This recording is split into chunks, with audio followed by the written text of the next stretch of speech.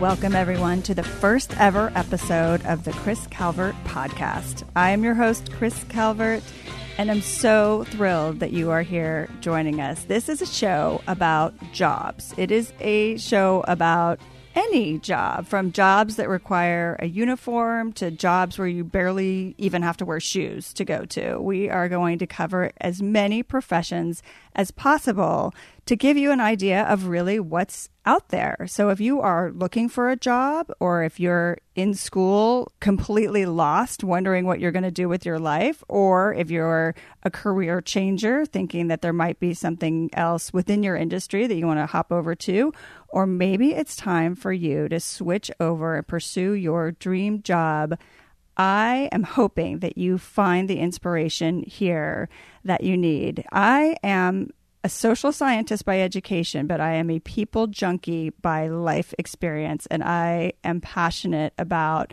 helping people find their life's work, and people's narratives inspire me, and I really want to bring my skills as a trained conversationalist into this life experience of what it is that people do, why they do it, how they got there, why they stay, what is it about them, characteristics they have, or the people that they know, or the mentors they've had that allow them to stay there. So I am really, really excited to share this experience with you, and am really hoping that you enjoyed this podcast as we explore, again, profession after profession after profession, things that you haven't even thought of or that you didn't even know were actual jobs that you could get paid for. We will be talking about them here. So with that, let's get to it with my first guest.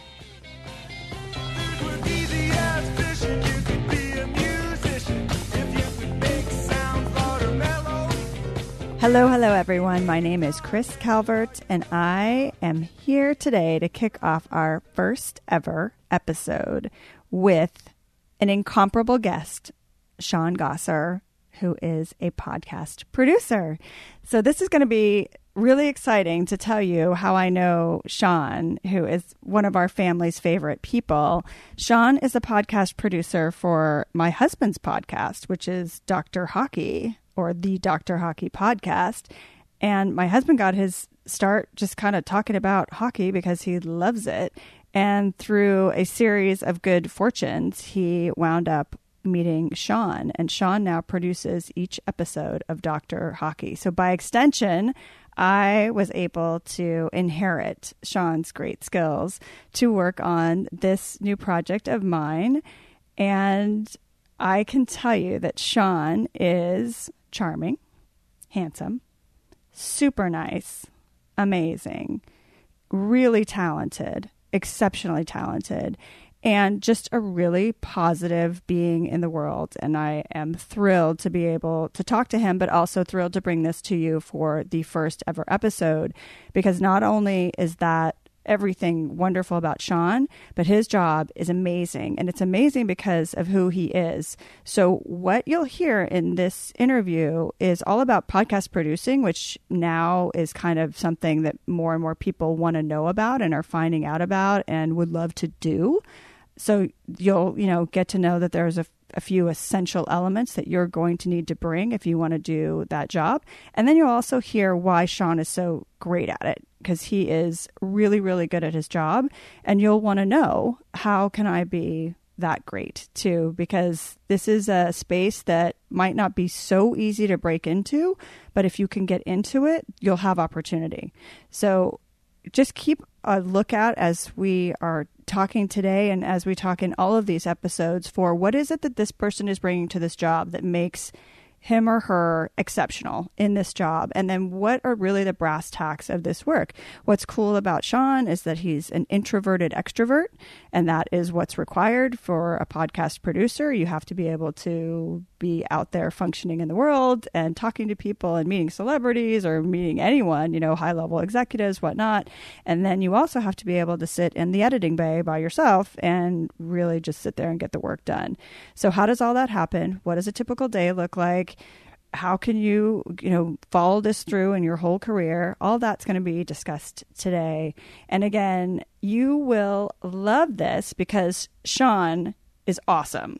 And he's just a really great, really fun person to talk to and to give you the tour of podcasting producing. I can't imagine anyone I'd rather have give me the tour of what it is to be a podcast producer than the amazing and fabulous Sean Gosser. So I'm so happy that you're joining me today, and take a listen, take notes, get out your notebook, because you're going to want to really pay attention to what Sean has to say. And here we are, ready with Sean Gosser.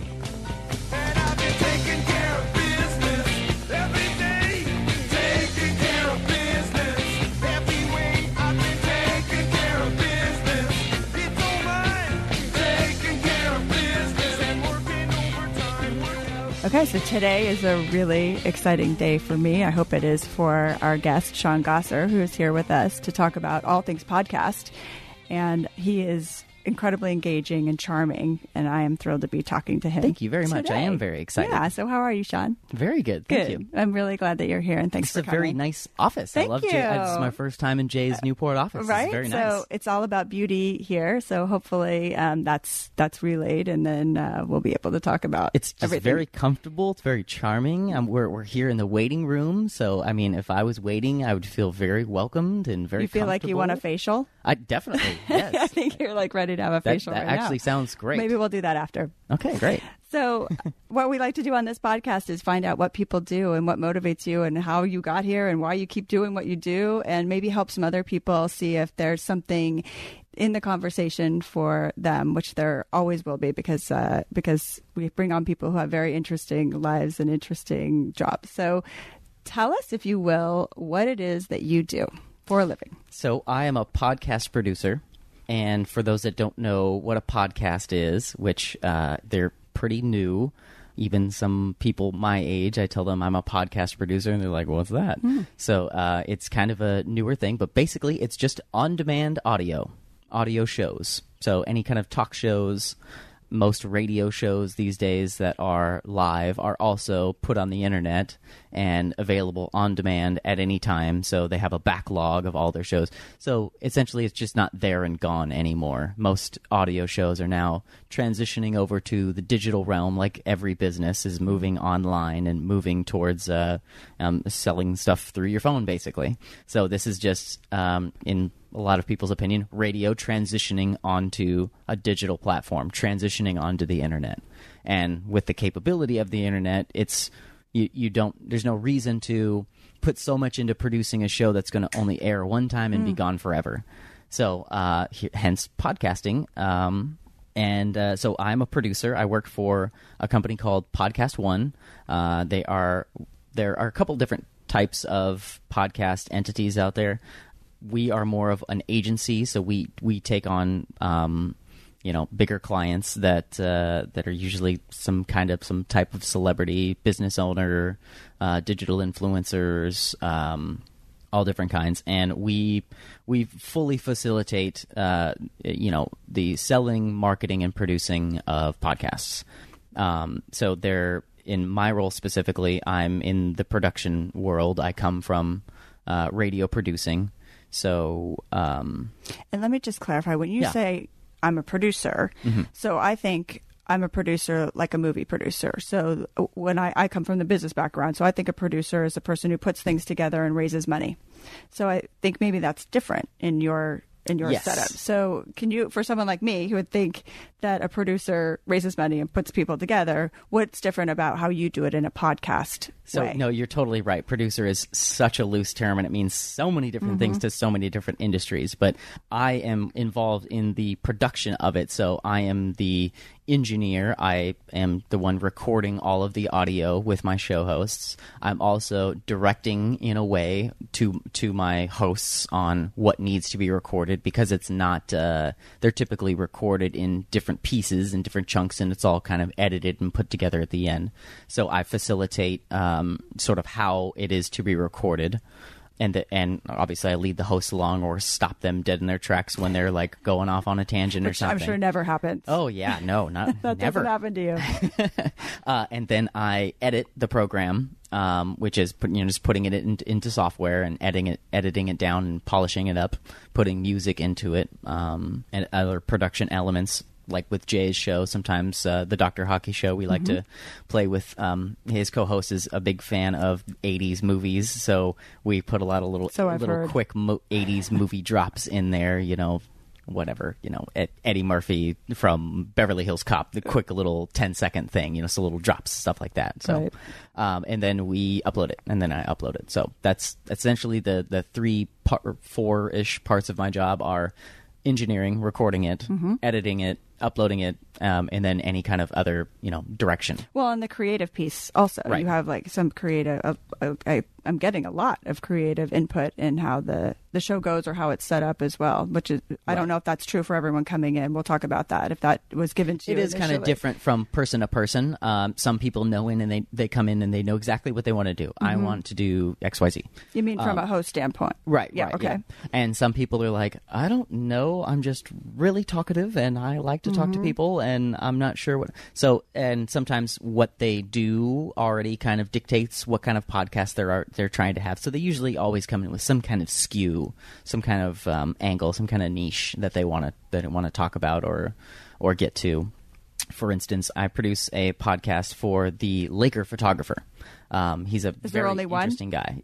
Well, he's the head of a team, essentially. He's Andy Bernstein. So I think he runs a team of, 6 to 10 people or so. But he has been the Laker photographer since 1981, since Magic Johnson's second year. Yeah.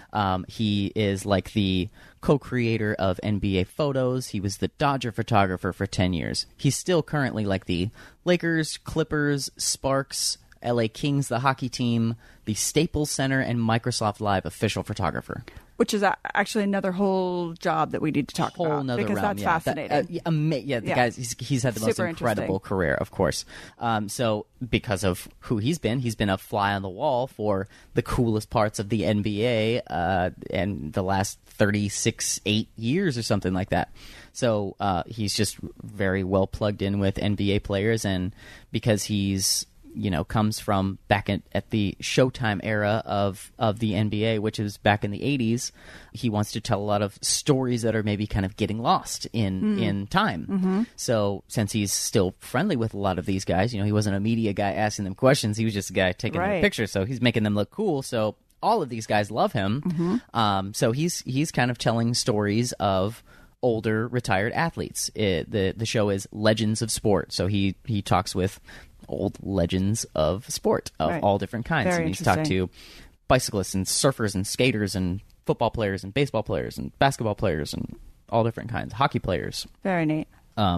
So yeah, typically their field or what they do kind of already dictates what kind of podcast they do. So sometimes there's a little direction, but there's always specific like formatting that we fine tune, like we were discussing with this show, like you heard in the beginning, a little bit of Chris setting up a little bit of who I am and why she decided to talk to me today, which was very lovely. And at the end of it, you have your thoughts. So for your show format, you have a little intro, then it leads to your interview, then it leads to, but that format can be completely different from show to show. Right, but that's part of what you'll do. So what I'm like really interested in your position is as we go through and transition and start talking about how you even got here and how that came to be, what attributes or what qualities do you have that you think are essential for the work that you do? Because I view you as a real creative person, as someone who has to be able to look at a lot of disparate pieces and put them together into a puzzle that makes sense, and then put it together in a very creative way that people will want to listen to it and be engaged with it. So what is it about you that makes you most capable of doing this well? Because you obviously do it well. Thank you very much. That's very nice of you to say. I really appreciate it. But I think it's very true, right? Thank you very much. Pat yourself on the back while you're saying that. Well, to start, I am a very happy person, so that helps. I lead with positivity. I try to be the person that I want to. I've always been cognizant of how I'm being received, so I always want to be a healthy presence in any room. So being facilitating, almost being accommodating is definitely part of it, because you're working as a producer on somebody else's project. You're just trying to help them get to their goal. And so sometimes there's conflicting ideas, and you have to find ways of making it work. But I think the prerequisite to this, what for me specifically, was radio. I come from a radio background. My dad is a broadcaster, has been a broadcaster for 40 years now. I think he got his start in 1983, 1982 as well. So he's been either on air or program directing radio stations. He was a marketing director for a short time as well. So he just knows the radio business in and out, and was in it during the absolute glory days of it through the 80s and the 90s. Before we had all these other channels of entertainment and that kind of exactly. stuff. Yeah. So did you were a little kid in the radio studio growing up? That was kind of where you grew up. Absolutely. I mean, I've known it since I knew it, since I could remember. I've known and listened to my dad on the radio since I was 5 years old. So I really have seen both sides of it, because from 5 years old, 6 years old, I remember being in our den in Detroit, listening to him edit his shows. And it's this kind. What did he have? Did he have the film stuff? The old editing. There was still just right. What was it? It used to be on. Oh, the reel to reel. Yes, that's right. Right? So, okay, I'm not quite that old. I don't remember that stuff. Even if you've watched movies, you've seen that, right? He tells this hilarious story. If any of you are from the radio industry or know of Howard Stern, he had that movie back in the 90s, Private Parts, and when he's getting started, there's that reel to reel and all those cassettes, and there he you go. He's in a panic, and he hits one thing, and he knocks all of the cassettes all over the desk, and knocks the record off of knocks the reel off, and he basically takes the radio off of the air, and it's just all this stuff all over the board. And now you can't do anything. Oh my gosh, catastrophe. Yeah, my dad said that was basically also his first day on the job as well. He did the same exact thing, knocked over the tray, basically knocked the radio station off the air, and for a couple of minutes until they could get it back on the air. So there's just it's just very different. I think it's important for people to see that, because when if you've been witnessing it for so long, there's this a lot of knowledge in your brain space that is not accessible to other people, even if you're not using it today. True. Just to know it's how ambivalent. If you have no idea, never seen a radio station. It's all just how you perceive it. And then obviously we have TV today, so we see lots of talk shows. So obviously it's in some kind of studio. But yeah, you're right. Right. I've just grown up in the audio world, so I think that's also really helped. But you think it's imperative that people who are if you're going to work in some kind of a podcast arena in the way that you do, that you would certainly need some radio background or exposure, experience. Yes, since it's so new at this time. I mean, podcasting technically has been around for 15, 20 years or so, but it's really only kind of taken off in the last 7 or 8 years or so. So a lot of people, a lot of producers, almost all of them, I don't imagine there are any that didn't come from radio. Okay.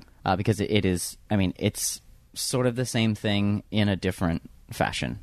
Okay, so that's an educational or a background attribute. So in terms of your personal attributes, we are left with the which I love, the positive, really being a people person and understanding that you are facilitating someone else and being able to be present with them and getting their project, being, I guess, selfless in that way, to be able to let it be theirs and not, put all your story into it. And then is there anything else? Because I love that you put that first, because that's who I see who you are. Thank you. So I love that that's how you identify, that's what makes you so good at what you do. So if someone is a happy, positive person and they have all that, and then they can supplement the radio piece, is there something else, even on the technical side, or that make you kind of like the kid in the classroom who is when they did circuits and gears and things, did that illuminate you? I think what else is because it is talking, and it is creative in that way, in that you're trying to think of how to say things. We moved around a lot when I was young. I went to 4 different elementary schools. Wow. I lived in Detroit and Houston and Louisiana. So in I very grew up different places. in lots of very different places. I mean, and I came from California, Southern California. So I went from Southern California to Detroit, which was a weather culture shock and just a culture shock. Completely different people. We were right outside of Detroit in Southfield. Then we went down to Louisiana, which is, the South. And completely different weather, hot and sticky. Completely different people, again. Completely different people. Very weird, by the way. Did not like Louisiana. Well, it's not It's very different from you, how you would grow up. Then we came back to California for a brief bit. Then we went to Houston, Texas for another 3 years. And then we came back. And all that was traveling with your father for his radio? With the whole family. Okay, right. So, and he was, basically that was him going where the work was. So I think that was definitely part of it was like, I experienced lots of different types of people, and I was always having to facilitate my way into other people's realms in a way. So I think that's definitely part of it is that I am, and doesn't mean that you have to grow up or move around a lot or travel a lot in order to do that. But I think that I have become talkatively creative. I'm talkative. Well, I think that's definitely part of it. From what I would think from that experience is that it teaches you how to be sensitive to other people first, right? To that environment first, and then to figure out how do I fit in that environment, Correct. not how can they accommodate me, which is a very other people have that experience. How do people accommodate me? How do they accommodate me? So if you're in a situation where you can be sensitive to other people's situation and then figure out a way to be involved in their situation and move I think that's very apt because I was always very shy for the first 6 months of every place that we were at. I didn't talk to anybody. I was I'm not just going to mess with anybody. Nobody's going to mess with me. Right. Yeah, I'll talk to the teacher basically. But then you read the room and every classroom has 26 or so kids and then you eliminate 20 of them and you're like, yeah, I can probably hang out with these people. And then I think that was definitely part of it was like early on, being forced out of my comfort zone in socially. Interaction with, socially, correct, with interacting with people. So that probably makes you very flexible. You're definitely. And that would probably be something else. Again, I want to be, I've always wanted to be a good presence around people, so I didn't want to not be accommodating. So not that I'm non-confrontational. If you piss me off, I'll let you know. I am a Cancer too, so I wear my feelings on my shirt sleeve. I love it. It's an LA conversation now that we're talking horoscopes. I'm an Aries. Let's do it. I don't read too much into it, but they say Cancers are that definitely reads right into me. It's true. I will let you know how I feel for sure. Yes. I think that's definitely part of it. Right, and that all kind of comes in because I think it's important to for those of us who aren't in the field to kind of realize how it is. It's one thing to say like, oh, hey, that sounds cool. I'll go do what Sean does. But if you don't bring that person to do that work, you might as well just go do anything. I think that was the tough thing I think that's a tough thing for everybody that's in college right now. I agree. Is what am I going to do? Because you have no idea what the day-to-day is. And that's really what your job is. It's what is your day going to look like? That's right. Forget what the years are going to look like. What is each day going to look like? Can you handle that day? And man, yes, because where I'm at now, even in the beginning, I got a pretty nice start. I mean, because of who my dad was, working for NBC Sports Radio, working for KLOS, he got me an internship while I was in my last couple of years of school. So yes, I did work so much for free, a lot for free. That's a good thing to know too. Which I hear is really being eliminated. Like a lot of there was a lot of because unpaid internships. I hear that's really going away because it's really hard. It's free labor and it's not right. I was living at home going to college, so I wasn't paying for room room and board and my education. I was only paying for my education. So yes, of course. Well, so hold on. As you go through this, because the point you make, I think, is so valid and very important to think about, and it's one of those. I don't know if everyone thinks about it this way now, but it's one of the tenets that I tell my kids. Think about what you want to be doing every day. What do you want your life look to? Because it does come down to the 24-hour cycle and what did you do in 24 hours? Not like, hey, that sounds really cool. It sounds amazing to do what you do. So walk us through a typical day, because you don't even have a typical day, I'm sure. No. I don't think you do. Right. So walk us through a kind of a general day or an example of what could, or is it just fires all the time, or like what's it like? I do have things that happen in every day. Okay, let's start there. But they happen in every different kind of order. Every different kind of order. Perfect. So yeah, most podcasts, again, for those that don't know, are on-demand audio shows, and the format of them typically are once a week. They released every Monday, and then the good ones, or the people that have been doing this for a while, they have 2 a week, or they have 1 every day, or whatever. So for what we do, we typically do once a week shows, or twice a month shows. Depends on. And how many are you currently actively producing of those? 5. Okay. So I'm at 5 people's, and not even 5 because, let's see. Okay, so I produce. And you have other work that you do too, so it's not just. Yes. Yeah, so it's a lot of work. I have Forked Up, a Thug Kitchen podcast. They are vegan cookbook writers. They are hilarious people. Matt and Michelle, they're terrific. They're wonderful people. But there's 2 there. Okay. I produce the Natalie Ava Marie Show with former WWE awesome. superstar Natalie Ava Marie. She used to have red hair, and she's excellent, but it's her and her husband, so 2 people there. Yep. I produced The Good Life with Stevie and Cezanne, a married couple, a young married couple. They're digital influencers, bloggers, vloggers. 2 people there. 2 people. The Legends of Sport podcast, that is just Andy Bernstein, but he's got a team of other people involved too, like a video crew typically, because of his ability to get good visual subject matter, like basketball players. Yeah. So he's got his video crew to also work around. So yes, like it fluctuates from week to week like crazy. We give everybody a weekly time slot, but it rarely shakes out that way. So a typical day in the long way to get to this. See, I'm very talkative. No, I love it. I love it. I did have a latte right before this. So. I should. Maybe I should. Burning, it's a good thing I didn't actually. So quick. No, it's great because I'm thinking. Okay, so like Monday. What's Monday? What it's going to happen for you on Monday? On a typical like general day, if I'm just like throwing it out there, like I have they're all weekly shows. So they're usually different, but a couple of them all release on Wednesday.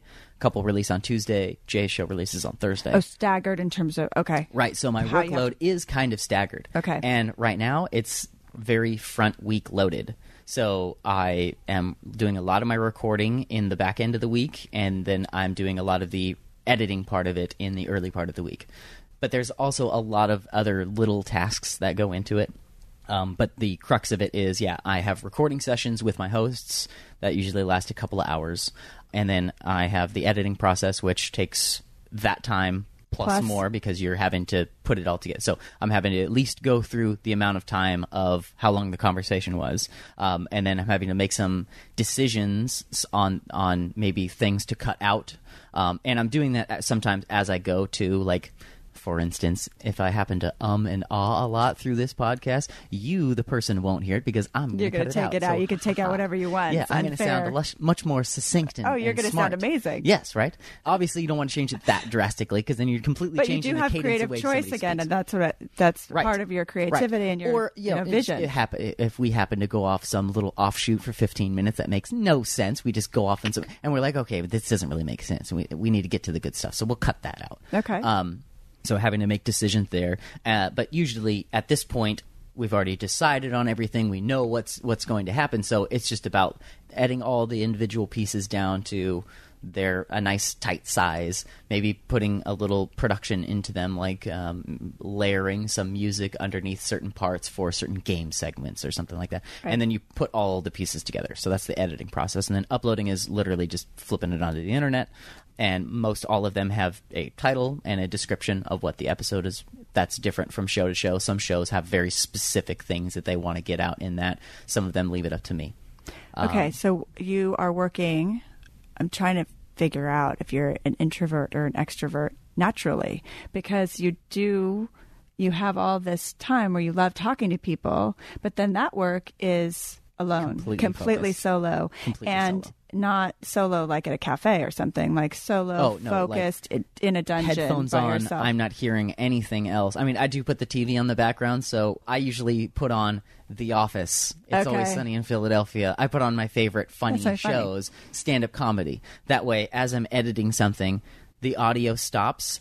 I can like hear a little joke and then go Keep back to going. what I'm doing. So I'm kind of usually doing that. But yeah, you're right. It is very solo, very focused work. So I am definitely both. I am the true mix of my parents. My mom is a total introvert. My dad is the radio talk show host, so he's the total extrovert. Interesting. My oldest sister, Samantha, is my dad, 100%. Out Extrovert, there, yeah. out there, opinionated, all that. Yeah. Love her to death. My other sister, the middle child, is my mom to a T. Really? Yes, Books they're and- much closer. Yeah. Yes, books. They bake cakes together Totally. now. Shh. They're very quiet. Everybody they're be quiet. very polite. They're very non-confrontational. They are total flies on the walls at parties. They're just going to talk to their friend and just be But over they're going to here know and- everything that goes on, which Oh is yes, so of interesting. course, of course. And be as polite as possible. They're just such very nice, accommodating people for sure. Not that my other sister isn't, of course, she has, but then But she's I a am the performer, true yeah. hybrid. This is Interesting. I Okay. am definitely, because early on growing up, especially while we were moving around too, my dad was like in make it or break it with his career. So he was like, that's why we were moving. Of course, yeah. So he was really putting a lot of time in. And my mom was a stay-at-home mom, sort of, for the first half of my, first 10 years of my life. She did at-home daycare for a little bit, so I fun. got to be like, at home with my mom too. So I grew up with my mom, the early part, really being nurtured by her, and so I really had a lot of her qualities, and it really showed in school because, for 6 months or so, like I was just like not having a a and like.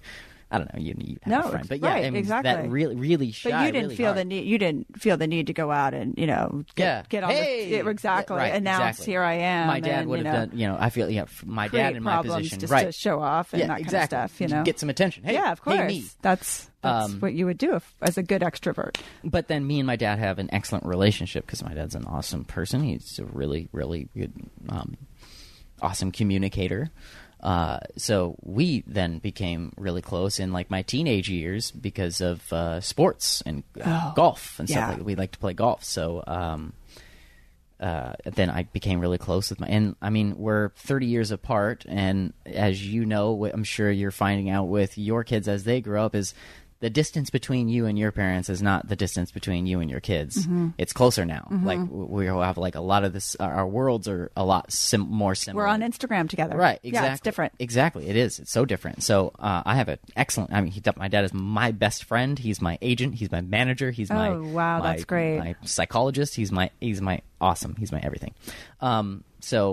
So that's Yeah. important. Like it's just important to know how you work. Oh my gosh, yeah. Because you're You're like two people, right? there's It's the no way performer side and then the other side.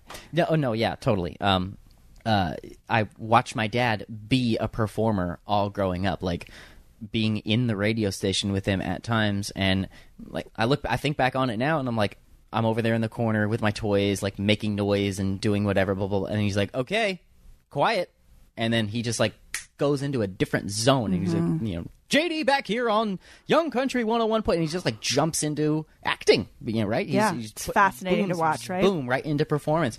And then getting older, interning for him, working on his shows with him, watching doing live shows completely different than doing these canned shows. Man, is the pressure off in the podcast studios. We right. are kicking it. We are having our coffee and we are laughing and farting, and because we can edit it out. Oh yeah, we're not saying No big anything. deal. So yeah, it's his ability to have the light switch of perform. It's Do you have professional. that?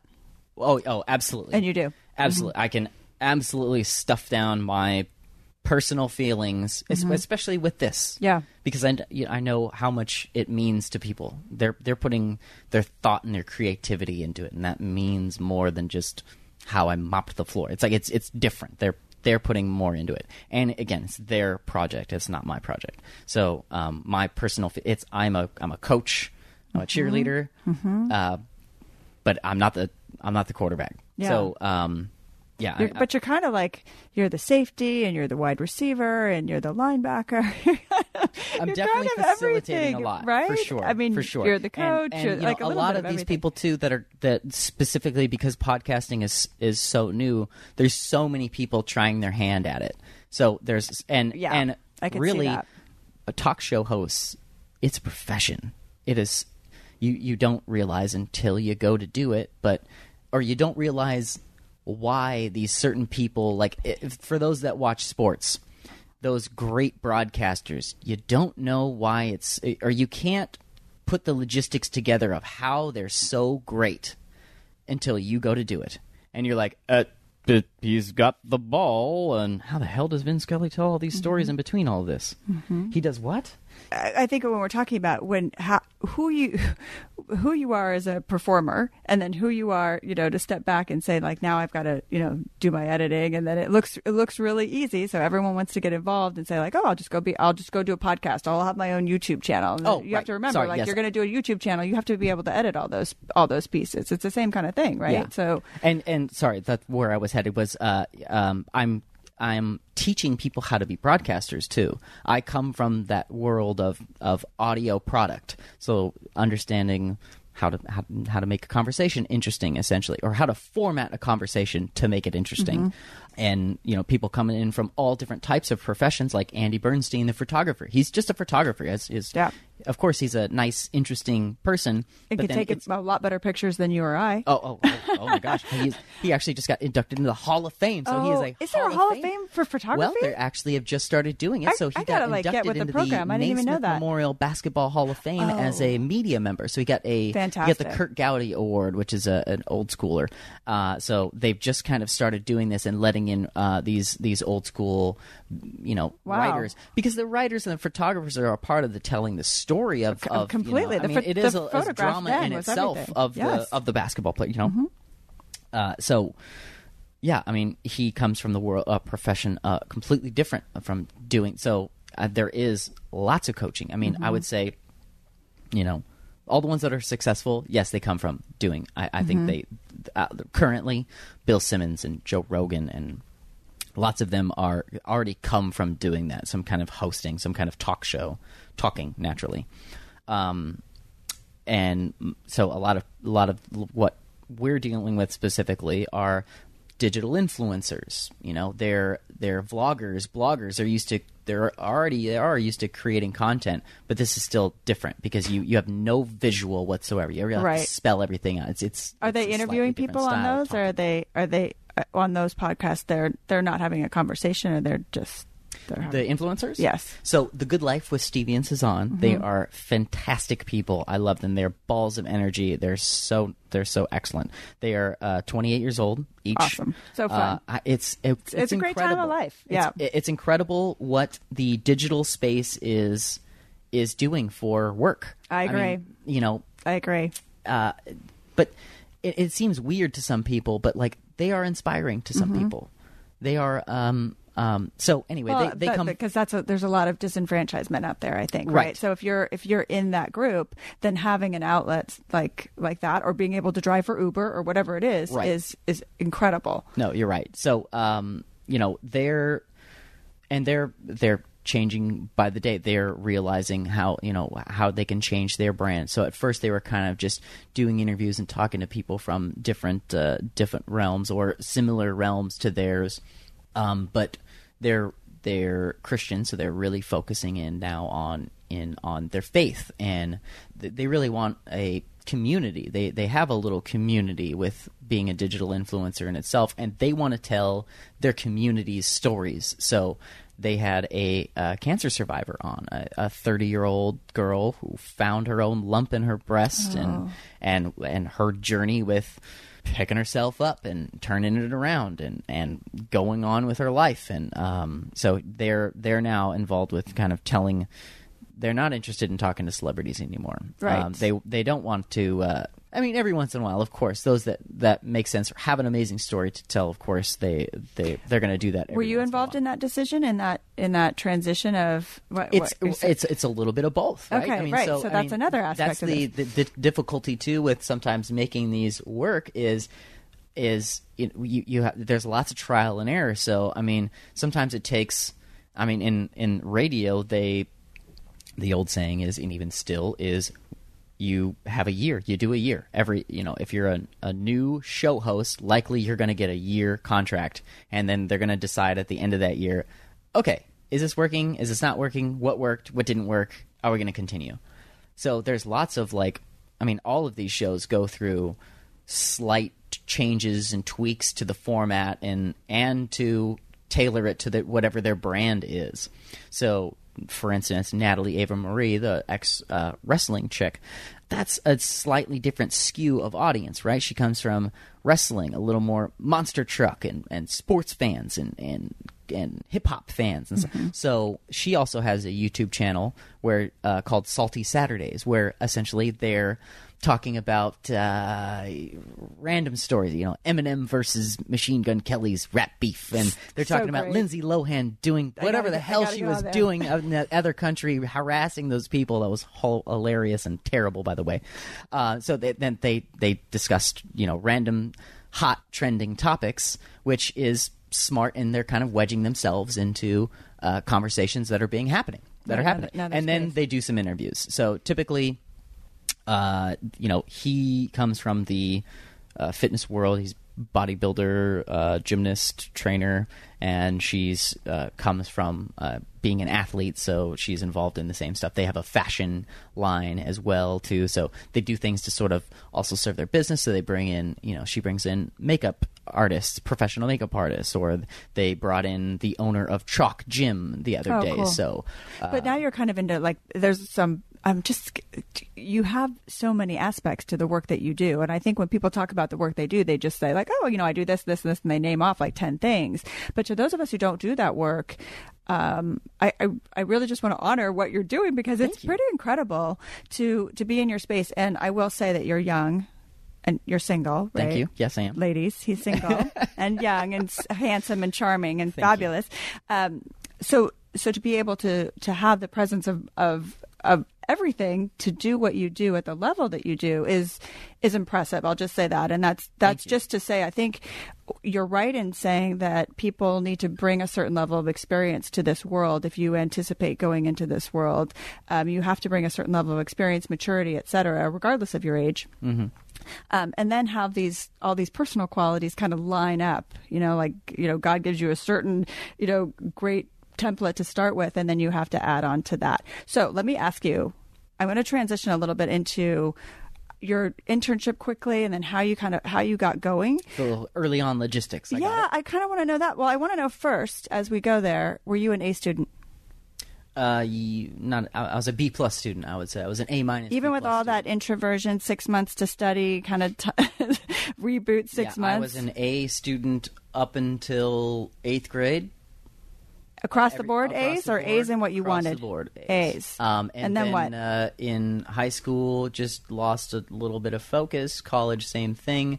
A's everywhere I wanted, and but I graduated from Cal State San Bernardino with a 3.33. So very nice. I was in your major or in everything? In my major, cumulative. Yeah, in your major, you probably did better. Yeah, cumulative across the board college, which took me way longer than it should have. By the way, should have is a loaded word, right? It took you what it took. Thank you. You're welcome. Thank you. Absolutely, that's exactly right. Because everybody's path is completely different, and you can't change what the past was. No. So, anyways, so my early path was at 18, coming out of high school, had no interest in radio whatsoever. I was going to ask you that. So sometimes when your parents do something, it seems natural, to be a doctor or a lawyer or whatever. And Absolutely. But a lot of times what we all do is just, it's the last thing you want to do. And I think it's an age thing. It's a separation thing, right? Red or blue. Yeah. Yeah.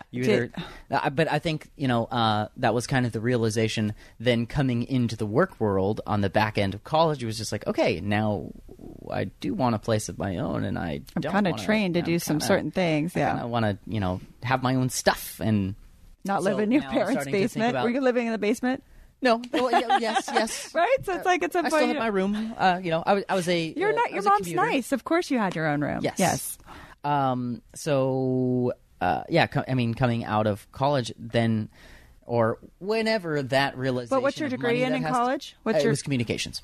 So it was media studies essentially, but my degree was in communications with Let an me ask emphasis you, in radio, film, and television. That's what you do. So, I mean, I'm not a communications major. I have friends who are communications majors. Mm-hmm. What do you study when you're what did you study when you're a communications major? That seems like a big blanket. It does. And so specifically, we learned like media specific stuff. It was also tailored to media. It was an emphasis in radio, film, and television, and some of them are different. So some is communications in the psychology field. Some of it is communications in the social work. But if you were going to be like an interrogator for the FBI, you might have a communications degree. Right. Yeah. Okay. Sure. And really, I think communications since like the 2000s or something has been the fastest growing field. All we did was write papers. Holy moly, did we write papers and argue, and that was extremely valuable social practice. And the things told picking that major was that businesses see communication majors as the most malleable employees, the ones that That's are most able to, hey, Sean, we need to shift some of your job responsibilities to this, and this. They'll get that done, rather than the student that has the degree and the specifics to be like, no. If I've got a finance degree, right? Yeah, right. exactly. No, I do I'm it a like finance this. degree. This is what I do.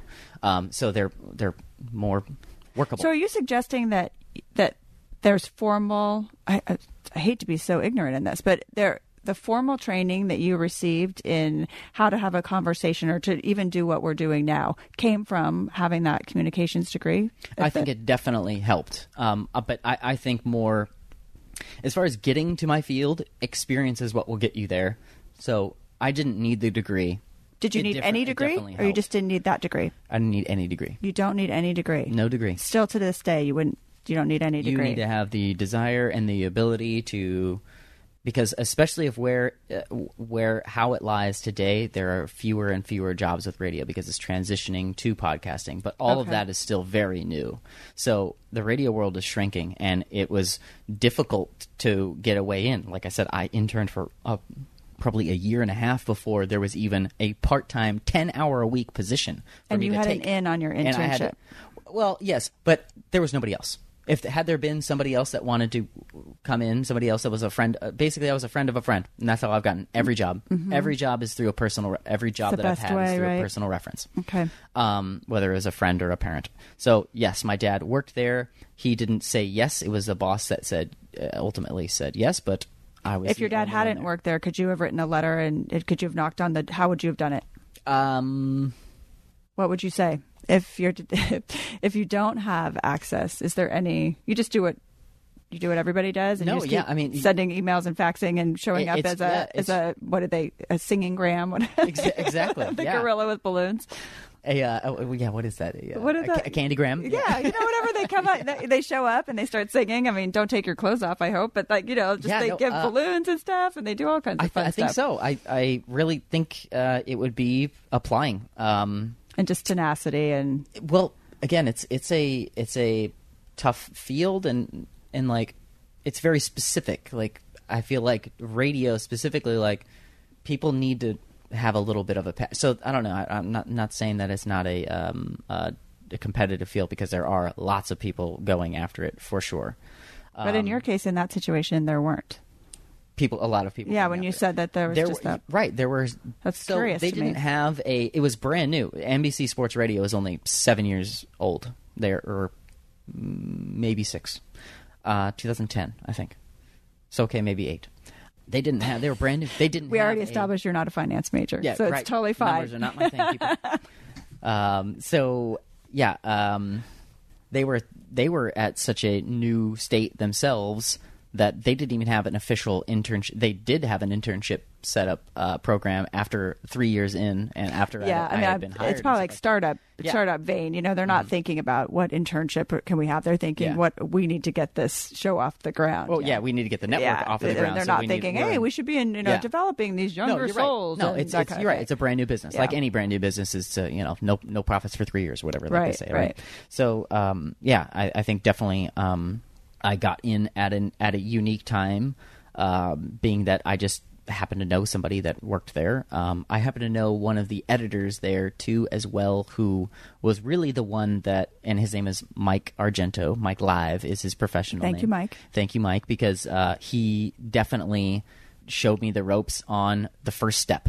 And it's, whether I had aspirations to be on air or not, that was where you were going to start.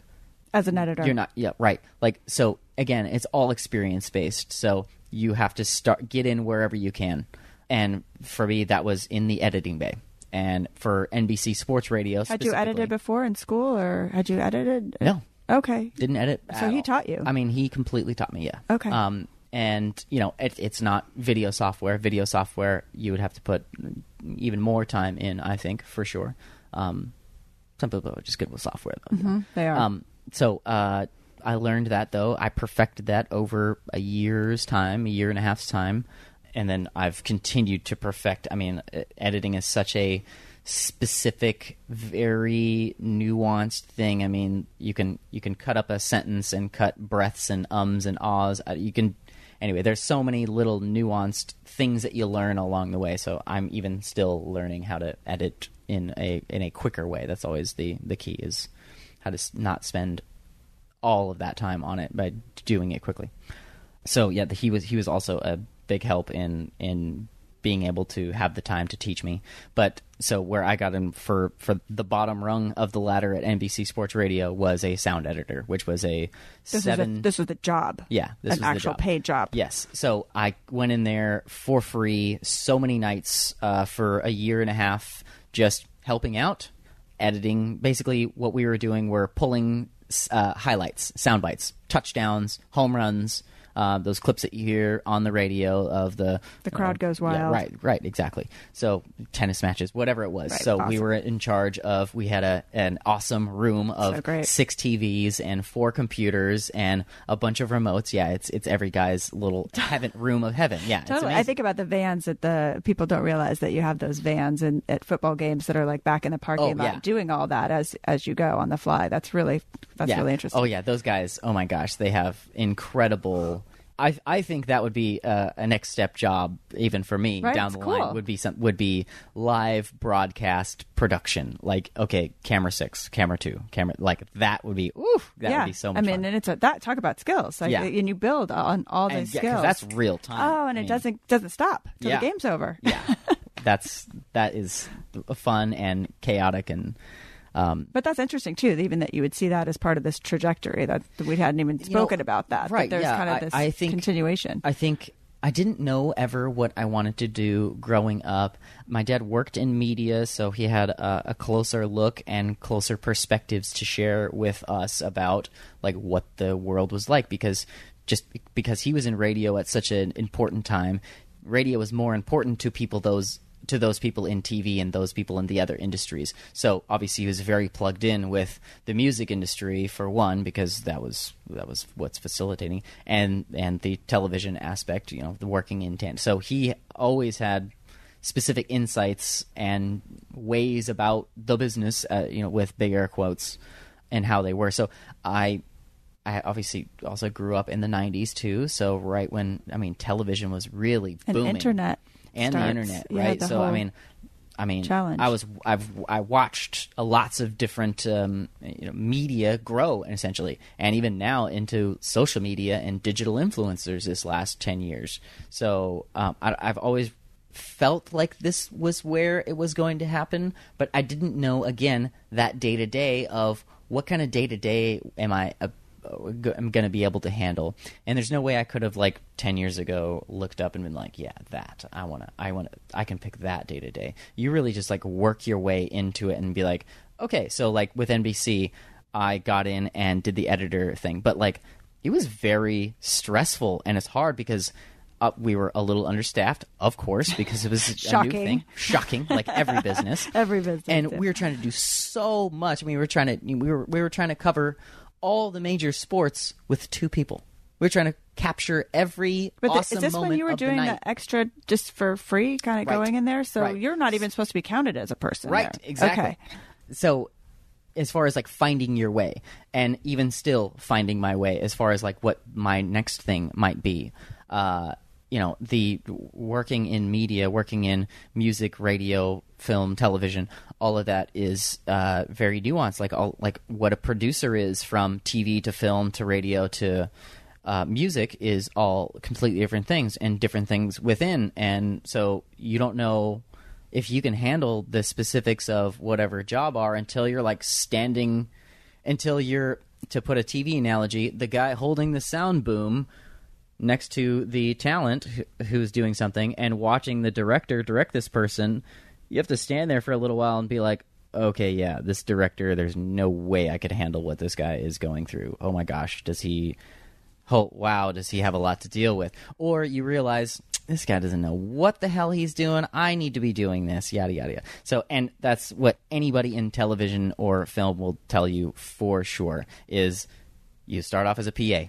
You start off as a production assistant, and that is, for one, getting people coffee, making sure that, the set is swept, every little random nuanced job. So then again, that's going to be industry specific. And for me, that was doing editing for free. But this is after Mike taught you to edit. Yes. Well, so Mike taught you first. I was interning while learning to edit. I got it. Yeah. Okay. So then when you were going in, Mike wasn't there. He wasn't the one guy when we talk about you and one other person doing this. Yes. Was that Mike? Yes. Okay. So that's actually really good, insightful. I don't know if you thought about it this way when you were younger, but it's very insightful for you to have done that, because it's free learning for you. Yes. There's your college degree of that version. Exactly. And that's what my dad calls NBC Sports Radio for me. He was like, that was your graduate program. That's right. Exactly. I see it that way. Your master's. And yes, whatever. Exactly. Mm-hmm. He's like, you learned how to do it. You create little projects of your own, work on some editing, work on yada yada, fine tune some communication skills, all that in college. And now it's like applying it to, NBC Sports Radio. They don't want a crappy product out there. It's a really high standard. So then you go in and figure out your way. And I just realized through what the rungs of the ladder were on radio, getting into radio. Again, this was just like coming out of college. This is something to put money on the table and to facilitate a way into this ambivalent world of film, radio, television, because it's all crossover. Guys that do radio talk shows are also doing television shows, and guys that produce radio shows are producing movies or whatever. So there is lots of crossover, and the industry is really deep. You never know who you're going to meet and what that could lead to. So that's what I saw this as, was like a stepping ground to something else. I only saw editor, producer, on-air talent. Didn't want to be on-air talent. I watched my dad do that. I'd never really had the aspiration. I've never liked, didn't like my birthday, but I don't like being the center of attention.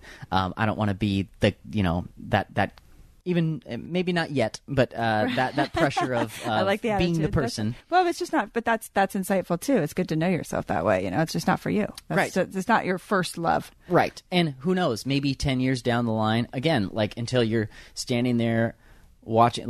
Who knows? Maybe after teaching new podcasters how to podcast, after 10 years or so, I'm gonna be like, okay, it's time for me to do it. Sit in front of the microphone. Well, and then that's probably when you get the message that there's something for you to add in that space. Then, who knows? But then that's gonna also have to I'm gonna have to be ready for opportunity. That's gonna have to create itself. So who knows if that's a possibility for me down the line? I might find something else and end up doing something completely different along the lines of producing. Who knows? I might jump and end up producing television or producing whatever else, because it is kind of a similar skill set in that you're having the vision to put together a project that can't be seen, building a building that you can't see, having just the imagination of I think just explaining to people what you do is a challenge in itself. This is when you have kids, they're gonna say, "Oh, Daddy, what do you do?" And you're gonna say, "Well, it's kind of like, where do I start?" Right? A lot of what my dad does as a show host is prep in research. So, what's research for a sports talk show host?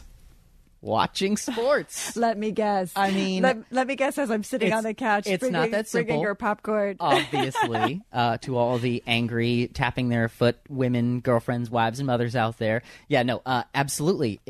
Broadcasting in right. that arena is very competitive, and it's very serious. And like you said, the standards are so high. You have so many people watching what you're doing, and they are listening to every word. That world of content, the fans of that content are very knowledgeable. So it's very clear because it's so deep. There. So when you're not even talking about the glaring thing in the room that everybody sees.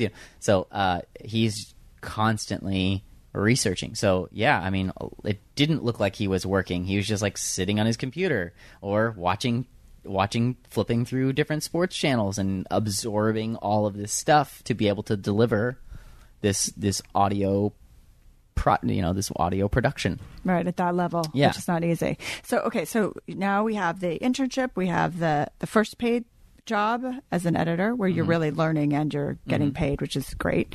And then what happens? So as an editor, so then positions started to open up along the way, essentially. Is that because the industry's nascent and growing, or because you're navigating in certain ways that you want to make your career a certain way? I think, for one, again, I was a good accommodating person to everybody those around me. So I was making myself easy to work with. And a little tip for those working with people that they don't like.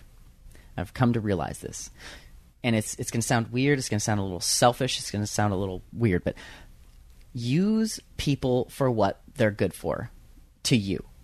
Use them for your benefit. For example, there's somebody at your work that you don't like, but you can get along at this certain topic. Cut to that topic, man. There's somebody that or find that topic, right? Find that little common ground and operate within there, and don't worry about the rest of it. I don't care about what your political preferences, blah blah blah. That will help you working with people, because work is always like your family. You can't pick them, and they're going to have their own opinions, and you're going to disagree with people for sure. And especially with creating creative projects together with people, there's creative little differences where you're going to have to secede this argument and move on. Anyway. But you think that's the piece that will let it... So if you do those accommodations, are you saying then that's the person who will say, oh, Sean, he's great to work with? Even though you might not necessarily that you're always bending to people's will. Again, just being good at communicating. So anyway, I would say then after interning for a little while, positions started to open up. People started to move on. One editor moved up. One producer left to another show, to another network. One of the editors moved up to be a producer. And is it like advertising them, or that's kind of that's my understanding of advertising, is that it's like you kind of move positions every 2 years and everyone just keeps moving up the ranks. And if you can't get a position, you take a lateral and you go to another company. With production specifically, with creating the content, there's always specific jobs. So like with radio at NBC Sports Radio, there were the engineers, the people on the board pushing out the audio. They were running all of the volume knobs, coordinating, flying the ship. We always called it the Millennium Falcon. That's what it looks like when they're in the back. It does look like they're flying a big spaceship and a big cockpit. And then there are the producers, the guys assisting the show hosts. Then there's the show hosts. So I guess downhill, there's the host who's talking. There's the guy talking to the guy who's talking to help him out, or facilitating conversation, asking him questions on the air, whatever have you. That's also part of a producer's role too, is also being on the air. Yeah. Like with Jay's show. Sometimes like if we're going to have a game or something like that, I'll facilitate the questions. Okay, would you rather do this or would you rather do that? Okay, guys, this or that. So that's also part of it. So as that's going on, is that what led to Podcast One? Is this kind of this position's opening, this positioning's opening, or is it that someone's pulling you to these positions? Is someone calling you and saying, "Hey, Sean, I really want to bring you in to my company or to Podcast One, and this is how we can do it"? I got pretty lucky, but I worked myself into. I was working on becoming a producer. I realized, okay, I can do this. A radio producer, I really just kind of saw the next step. I didn't look past that, really. I was just like, okay, I'm an editor now. This is cool. I can do this. And then the step in front of me also looks like I can do that maybe eventually. Not right now. A little scared. Oh, that little producer tag is ambivalent at first. But then you're the guy holding the boom, and you're watching him do it, and you're like, yep, I can do that. So I watched all these producers and how they did their job and what they did, and I was like, yep, I can do that. So I made myself good at that stuff, and I got opportunities to fill in as a producer, being one of the editors on staff, being there. It's still a 5-day-a-week 24/7 thing. So yes, my first real opportunity as an associate producer after the editing job was the 3 a.m. to 9 a.m. shows. So yes, I was waking up at midnight and driving to work from 1 o'clock to 2 o'clock, getting there at 2 o'clock in the morning. That was hell. It sucked. But you're building a career, so yes. But I was just like, I was working on the East Coast early morning shows, so I was, which are the most important shows on the network. That's 6 a.m. to 9 a.m. Eastern time, and 9 a.m. to noon Eastern time, and then 3 a.m. That's the morning drive, essentially. For radio, everybody kind of is familiar with the morning drive, the morning show. That's why the morning shows are always talk shows, because there's the most people on the road during those. There's the most listenership.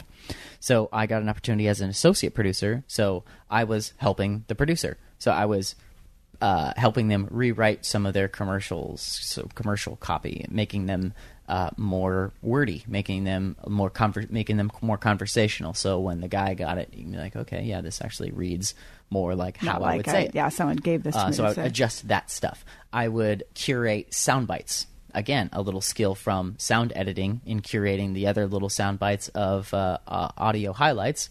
Some of them were highlights, but we had like the Eric Casillas show was the first show that I worked on, was the East Coast early morning show for NBC Sports Radio, and he had a bunch of games like Would You Rather. What was the funny one that we used?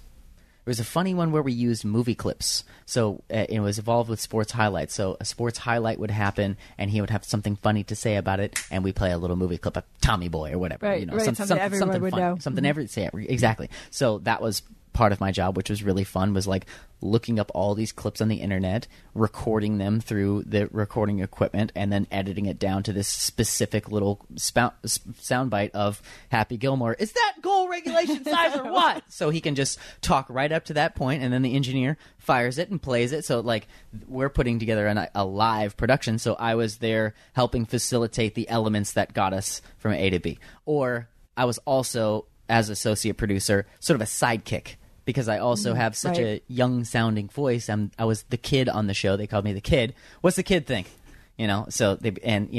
With sports, there's everybody's fans, right? So I was the Laker fan on the show. Yeah. So there are times when my opinion kind of comes up and means something in a way, or but he's the big bad show host, and he's really driving the ship and everything like that. All right, kid, what do you think?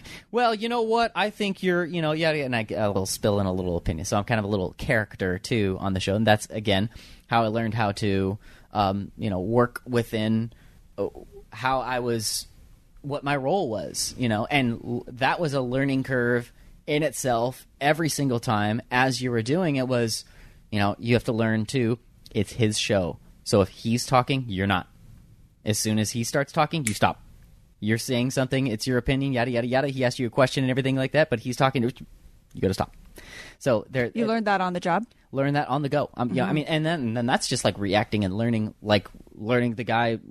how to work with the guy next to you in any field. It's how you can talk to them and how you can react with them. So, but this is like an audible production. So you got to be very careful. Think that they could have that. I think some things like that they should just tell you. They should just tell you when you walk in the door. They should say, "By the way, here's the rules." But so those are like that's why it's so interesting. As they come up, though, you don't like, know, right? But that was specifically a thing that was told to me. Not that I, once you get in the position to do it, right? Yeah, then you're offered the information. Okay, we roughly talked about everything that we're going to talk about before every segment, whether it's 15 seconds or whether it's 2 minutes before it happens. So it's like, okay, blah blah blah. And I'm going to ask you this, and yada yada yada. And that I remember that being Mark Felsot was the first engineer that I worked with, and the engineer and the host are really the two like big main elements, because he's the guy driving the ship, and he's the guy steering it or whatever. Okay. And the engineer, I remember him being like, telling me that specifically. Okay, dude, this is like, he's asking your opinion, but as soon as Eric talks, you gotta cut back off. So, and there were times where I was talking too long. So afterwards, they were just like, "Yo, dial it back." Eric was talking. Did he just cut your mic? Oh, I mean, he can do that. Yeah. Yeah, you're done. Just pull me down. You're done. Yep.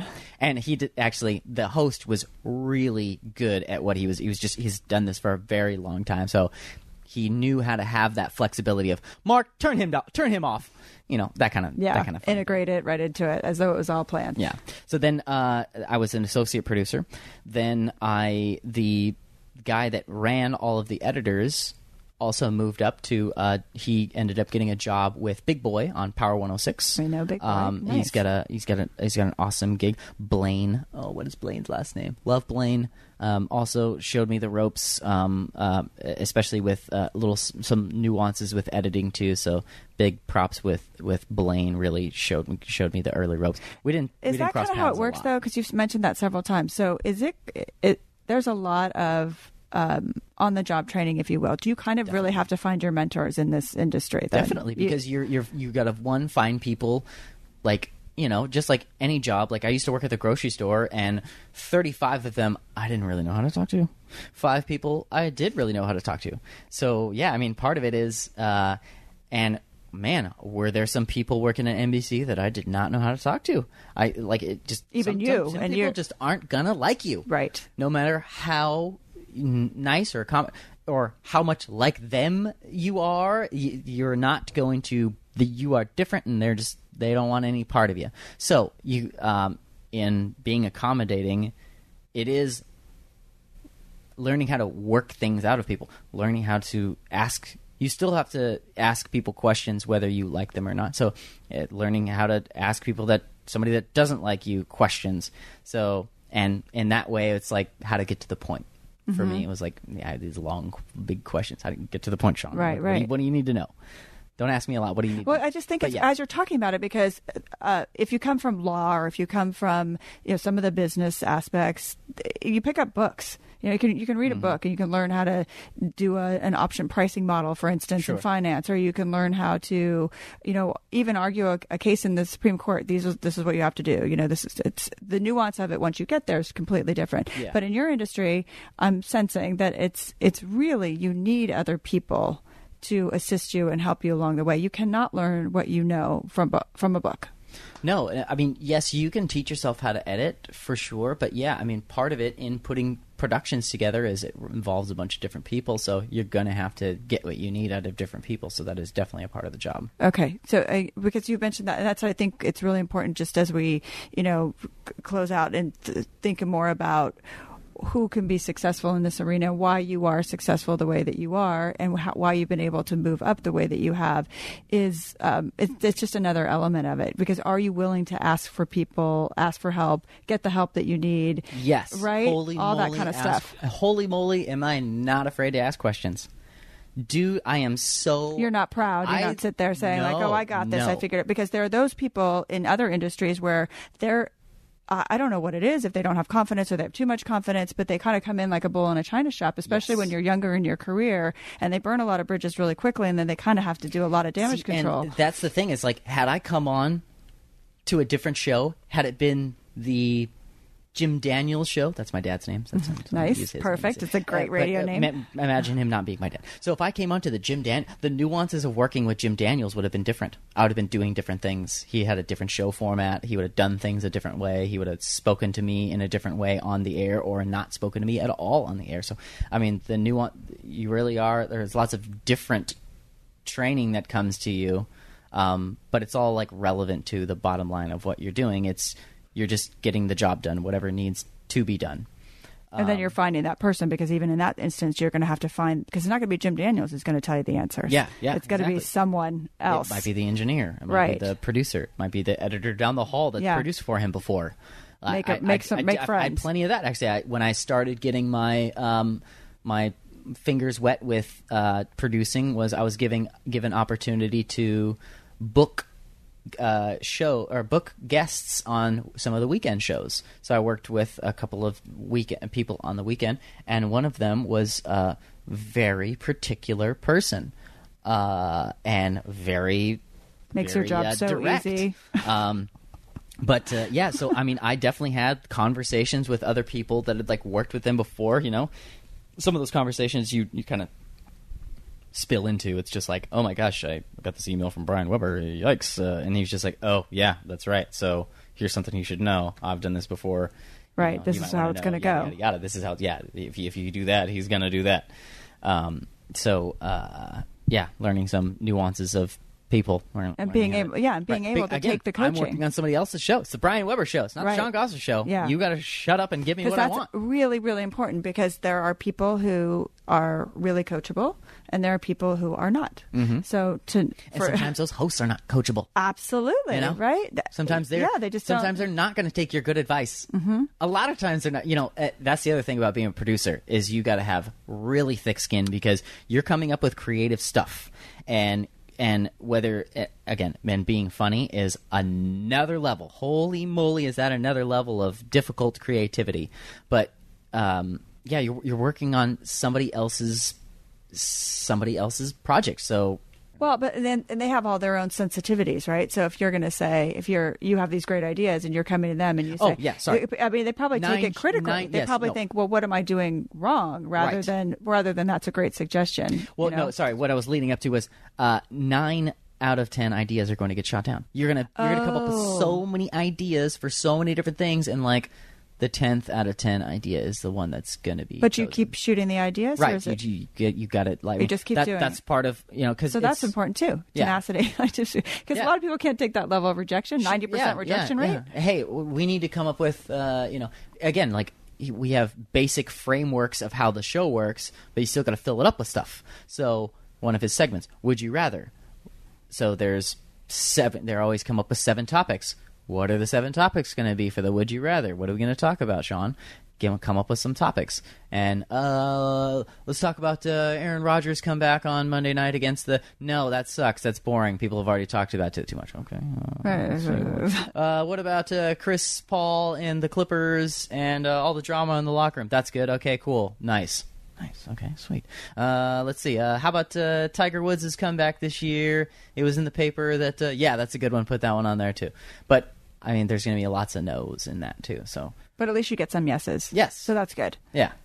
It's a little balanced that way. So, yeah, again, I'm, you know, facilitating what somebody else's bottom line is, and that's always kind of ambiguous. So, from there, getting little chances as an associate producer, getting chances at real producing. So, like when the producer was out that day, then boom, Sean's the producer. I see. So I had those opportunities where then I stepped up and I was the one asking him the questions for the Would You Rather, and I moved up a little bit. So then from there, the guy Blaine, who I started to talk about, he moved on to Power 106. He was in charge of the editors. He was the managing audio editor. And at NBC Sports Radio, we ran 2 websites. They were prep websites. We basically pulled all those audio highlights that we were talking about and posted them on this website.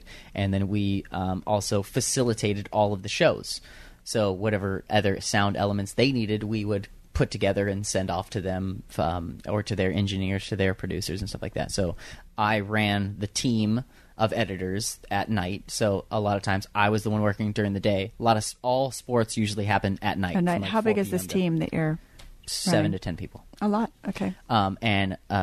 So I ran I was doing the schedules for them and yeah, because now you're a manager also. Yeah. I'm managing the people's schedules, and I'm managing what they need to do, what they need to edit, what they need to pull, and how they need to do it in the nuances of getting it to Brian Weber and making sure it's done correctly and all how that. they want to do it, and so the nuances of all that. And then I was in that for a couple of years, almost 2 years, and I was in getting chances at producing, filling in, but then I was kind of landlocked. There was nowhere else for me to go as far as NBC Sports Radio goes. I was like, well, none of these shows are going away. Their producers aren't going away anytime soon, and until something out of the blue happens or this person dies. So I started, needing more money, wanting more money. So I started looking around for different producing jobs within the same world. So I started looking at Fox Sports Radio, and I started looking at ESPN, and I started looking at this place and that place. And my boss did me the biggest solid. I was about to get another job in the building with a country show, and because my dad actually also was at a lot of country stations, country radio stations, and there was a syndicated country talk show in the building that was looking for a producer.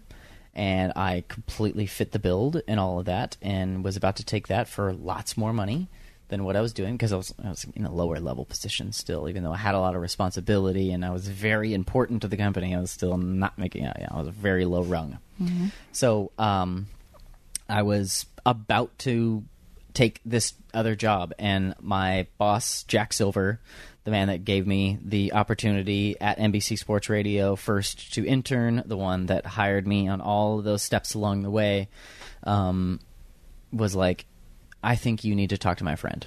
This really shoots me in the foot and puts me in a bad position because I'm going to lose you, but I think you need to talk to my friend. This is podcasting. This is where this... Oh, sorry, hold on. Little prerequisite. Podcasting starts to come onto the scene. Starts to become a little bit more relevant.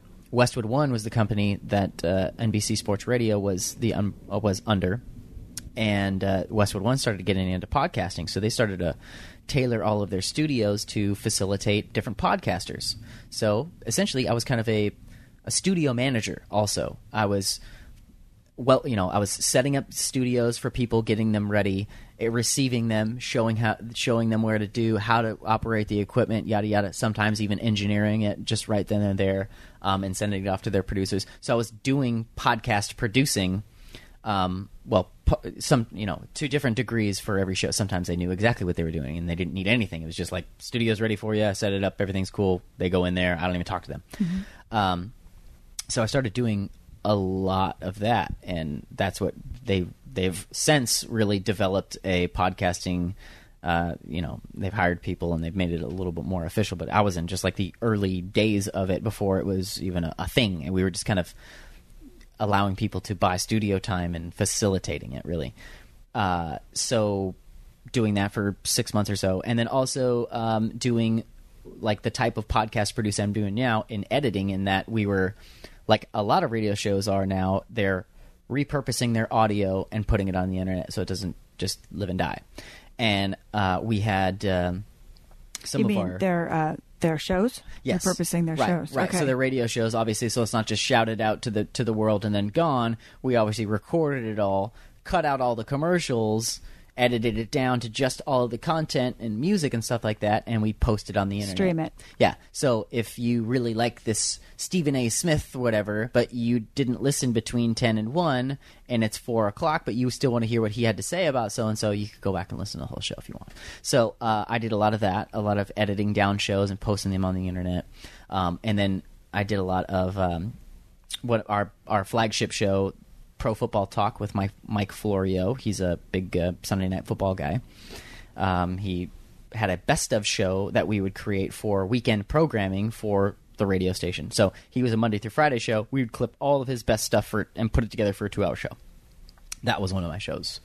We did another canned show, which is all basically, it was like a podcast, but we played it on the radio because it was all recorded beforehand.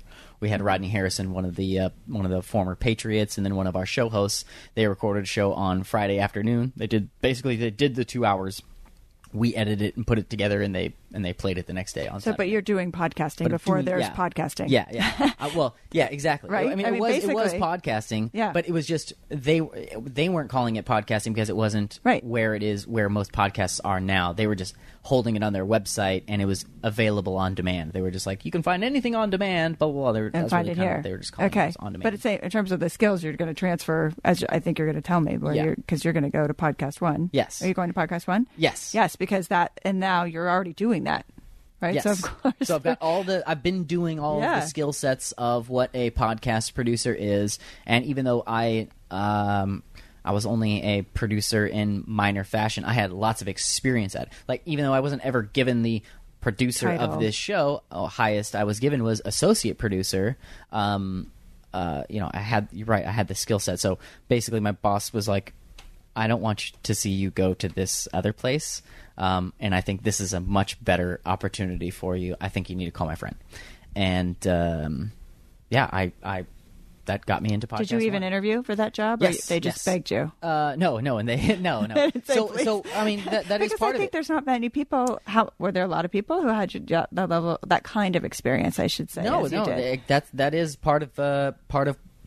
Podcasting is so new in that you're not going to people that come from podcasting. That skill set you're only really going to get through doing radio work, because there's not a lot of other podcasting job opportunities. So where do these people come from? They come from radio.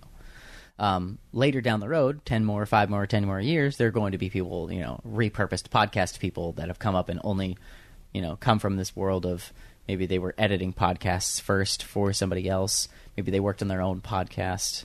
So there are different ways of getting experience and working your way into doing it.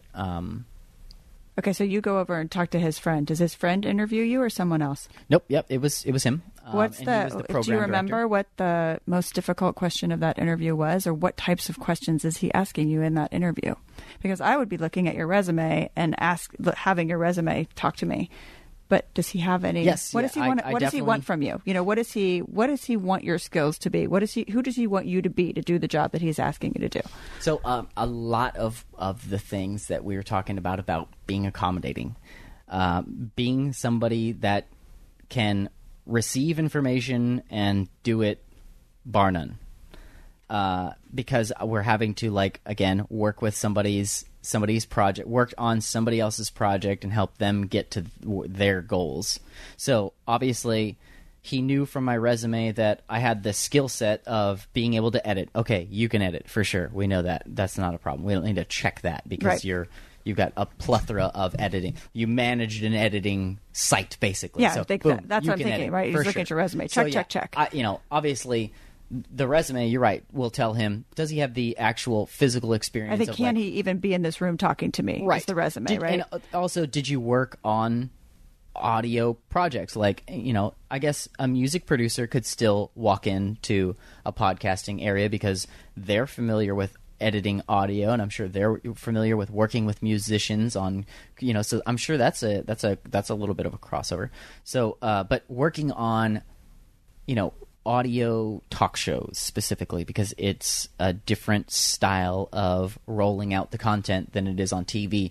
On TV, there's so many visuals and stuff to point to and to lean back on that you don't have to express as much out of your mouth as you do.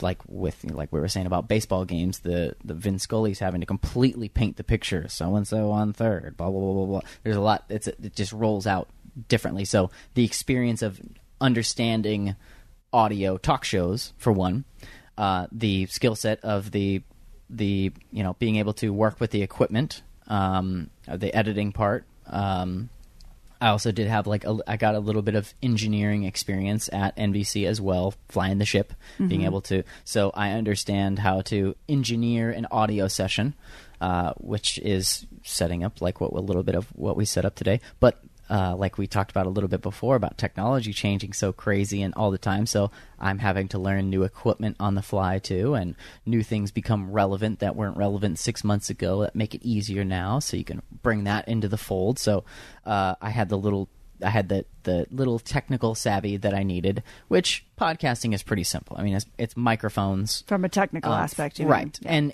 in studios, they look big and fancy, but I didn't put that together. I don't have to put the room together. I just you don't know how have to to use it. soundproof the room and put up my buddy, he works for Western Digital, the computer hard drive company.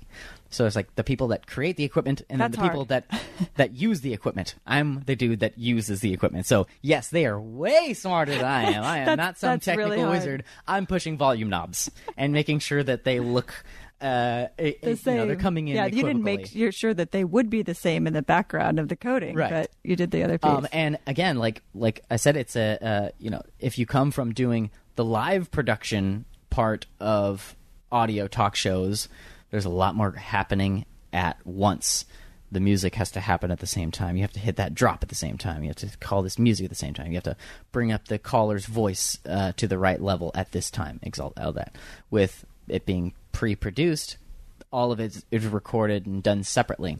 You can take your time and make your mistakes and do your stuff. Exactly. Most of it can be fixed, just like TV. It is a little easier in a way. But still, I mean, like, time is of the essence, and it takes time to get all this stuff done. So you have to be able to do, like, work quickly and work to other people's schedules. Hey, I got to be out of here in 90 minutes instead of 2 hours today. You better have all of the files already open and labeled and ready to go. And then some of the Well, and your deadlines are real. That's a good point too. Right, I bet he's asking you about that because, well, how do you tell him that in this interview? What's that? About how important, does he ask you about time management and deadlines and your ability to multitask and all those pieces? I'm just wondering, what does he really want to know? Because I'm like, I think what he really wanted to know in that interview, and then can you accommodate? That's the key, right? I really think what he wanted to know in I think what most managers want to know in most interviews is, can I work with this person? In your industry or across? In my industry and across. You think everyone? Okay. Specifically to my situation and across, I think he really wanted to know, is this personality a good fit for this place? And I really respect the man that hired me. His name is Rich Berner. He's absolutely one of the most experienced people in this field right now. He since moved on to another podcast company, Cadence 13, and I think he was the program director, so he was in charge of overseeing all of the shows and essentially overseeing all of the producers that produce those shows. So he was seeing, for one, like, is this guy within the skill set of what I need? Like, because podcasting is so all over the map, he didn't have a lot of sports producers. He had one sports producer. And he was just like, I could really use another sports producer because there's lots of sports content out here. But Sean comes from talk shows, so it's really across. I mean, it's really conversational anyway, so the overlap is fine. And currently, I'm producing two sports shows. Two of 5 are sports shows.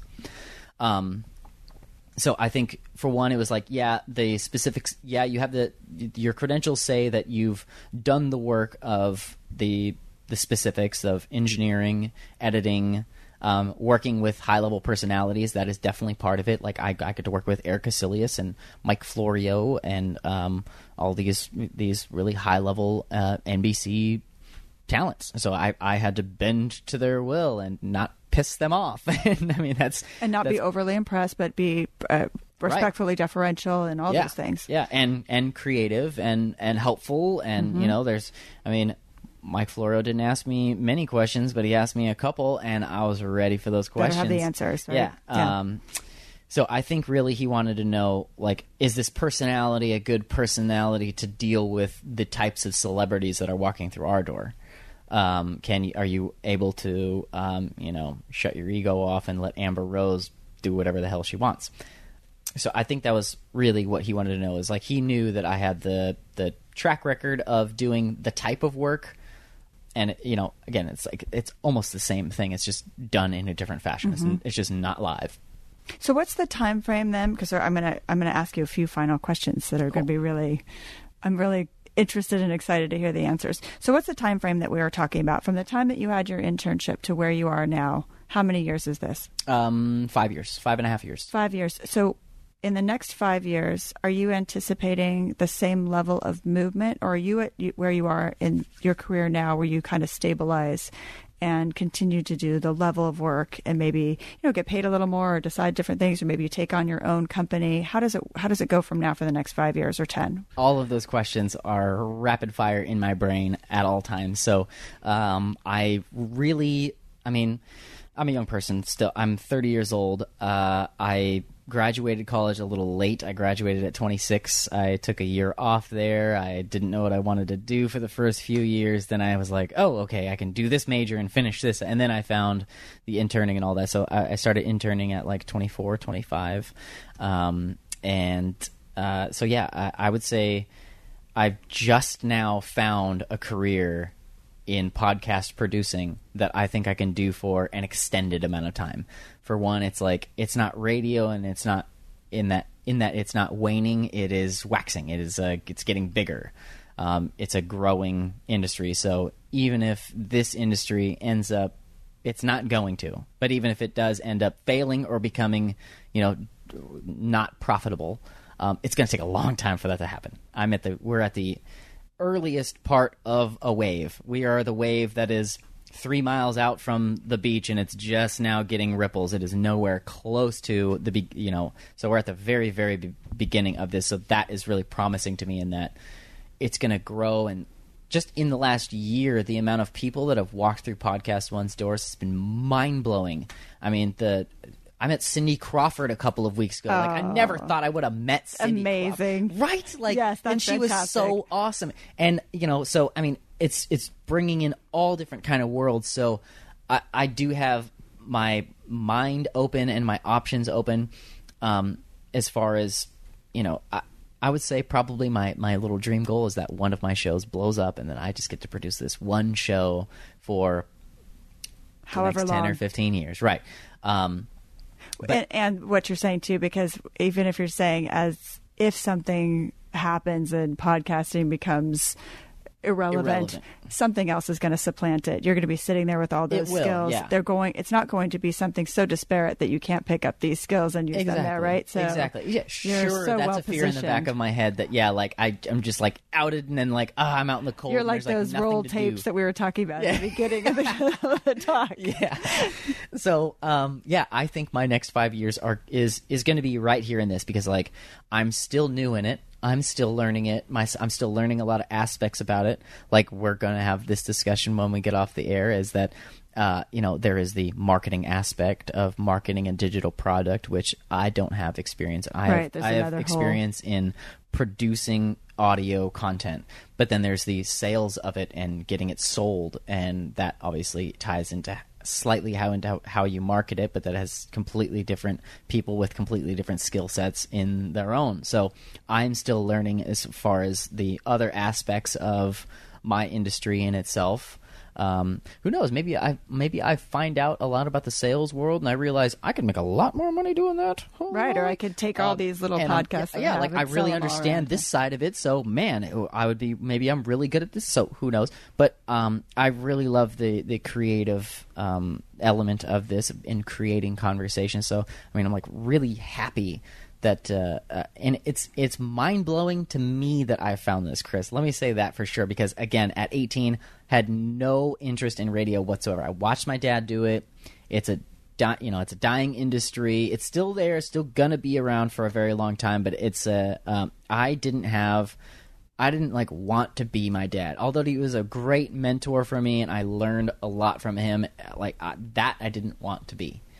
But I've now found something within a similar vein of that, and I really like that. I don't know. And it suits you so well. Which It's about talking, yeah. It's and so I love fantastic talking. when it all comes together like that. That's why it's such a privilege for me to be talking to someone like you who's so engaged and interested and, happy with what you're doing. And you've been able to wind your own path in a way that's really inspiring. I'll tell you, from sitting across the seat from you here, your story is very inspiring. And even to talk about, maybe you're an A student, maybe you're not, maybe you know what you want to do, and in college, maybe you don't, maybe you go to college, maybe you don't, you're never done, you're never lost. There's always something that you can find in yourself that you love doing, that you want to keep doing, that a quality that you love about yourself. I mean, for you, it's flexibility, it's loving talking to people, it's having introversion, extroversion, it's having different challenges, being able to meet different people. There's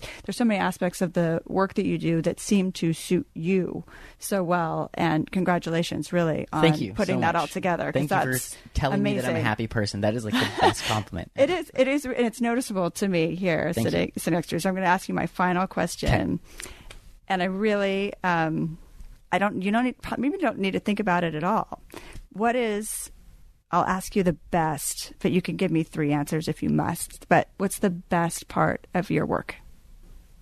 People. The incredible people that I get to work with. I've gotten to meet, the position, so it's selfish and specific to me, but I've gotten to meet so many of my sports heroes over the last 6 months. That has been incredible. But yeah, it's really the people and getting to experience all these people from all these walks of life. Like right now I have Jay, who's a plastic surgeon. I have Stevie and Cezanne, who are digital influencers that are from Texas. I have Andy Bernstein, the Lakers photographer. I have Thug Kitchen, the vegan cookbook writers that are, the NorCalers. And then the people that they bring in too, because they're usually all bringing in some other kind of third element to it, some other third person into it. And like Tiffany Amber Thiessen bought me a coffee yesterday, right? Hello, Saved by the Bell. Kelly so bought me awesome. coffee, people. Yes, Kelly like bought me coffee. The most beautiful girl in school. Oh yeah, just bought you a coffee. Just bought me a coffee. Yeah, that's right. Hang that up on the wall for sure. No, the guest booker was stuck doing something else. She goes, "Hey, can you go down and get the guest? She's down in the lobby." And she was just the most awesome, nice, cool, so good easy to talk to. No, she was not the bitchy hot girl in school that you like expected her to be. She was like so nice and so cool, and I was just like, wow, how awesome is this that you're so cool? And I mean, obviously not everybody's like that, but 90% of them are. Especially if you're approaching them with a smile and you're happy that they're there. And that's what I really try to like give people the benefit of the doubt of. It's like, I'm not going to come in with, although I do have thoughts about who, because most of them are somebody of some kind. Some of them I don't have any thoughts. I don't even know who the hell you are. But yeah, everybody you have some kind of preconceived notions of. But like, I just give the benefit of people the benefit of the doubt, and I be the person that I want to be, that I want to receive. So I am happy and excited and polite, and I look them in the face, and I be as, again, they're guests, and I understand the element of what we're doing, in that these guests, who are very high-level people at what they do usually, are doing something for free for them, too. So they're giving up their time, and they're there for free for, again, somebody else's project, not mine. So I am just like, I'm a PA, I'm a lighting person, I'm a coffee person, I'm a whatever the guest needs. Sometimes it's David Spade. David Spade got to come in for Dennis Miller's show, and it's just like, and he was as cool as could be. So that is definitely the best part, is the people that I've gotten to meet and the surprise of how they're just regular people. And sometimes it's like so shocking seeing people. It's like, wow, I know your face so well, and here you are standing right in front of me, and you're just a person just like I am. You put your pants on just like I do. You sip your coffee just like I do. You choke on your food sometimes too. I mean, like, no, that's really the best part, is like people are surprising, and that is the amount of different areas that I can get into and learn about is fascinating too. And then I'm doing conversations too, so I'm also getting to learn a great deal, because we're getting, like, we had the owner of Chalk Gym, Ryan Fisher, in, and they spilled off into all different kinds of topics about nutrition, and like I learned that he said that keto diet's actually not that good for women. Surprisingly, really? You might be surprised. He explained it a little more scientific-y than I can. You're just gonna say not so good. But yeah. But that's those little random.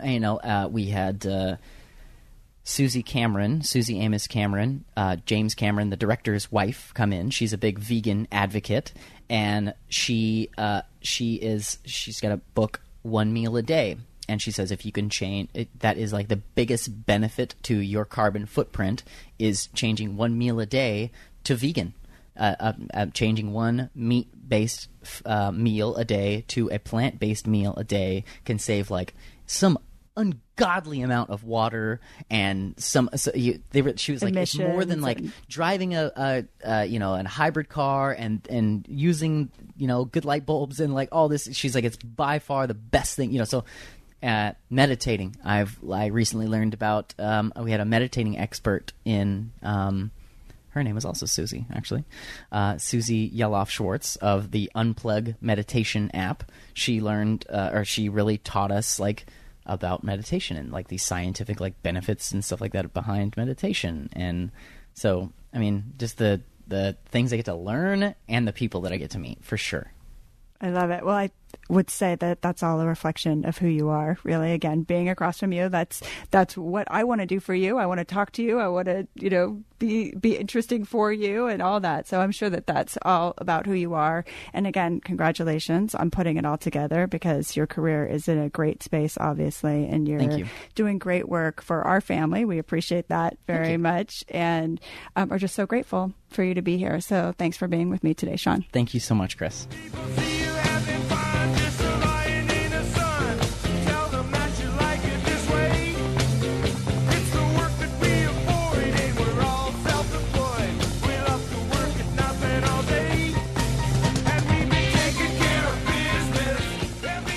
So you just heard my interview there with Sean Gosser, who is a podcast producer at Podcast One in Beverly Hills, and really exceptional information that we got there. And podcasting, like he said, is so new. It's really not easy to figure out how to even break into this industry, or if it might be for you.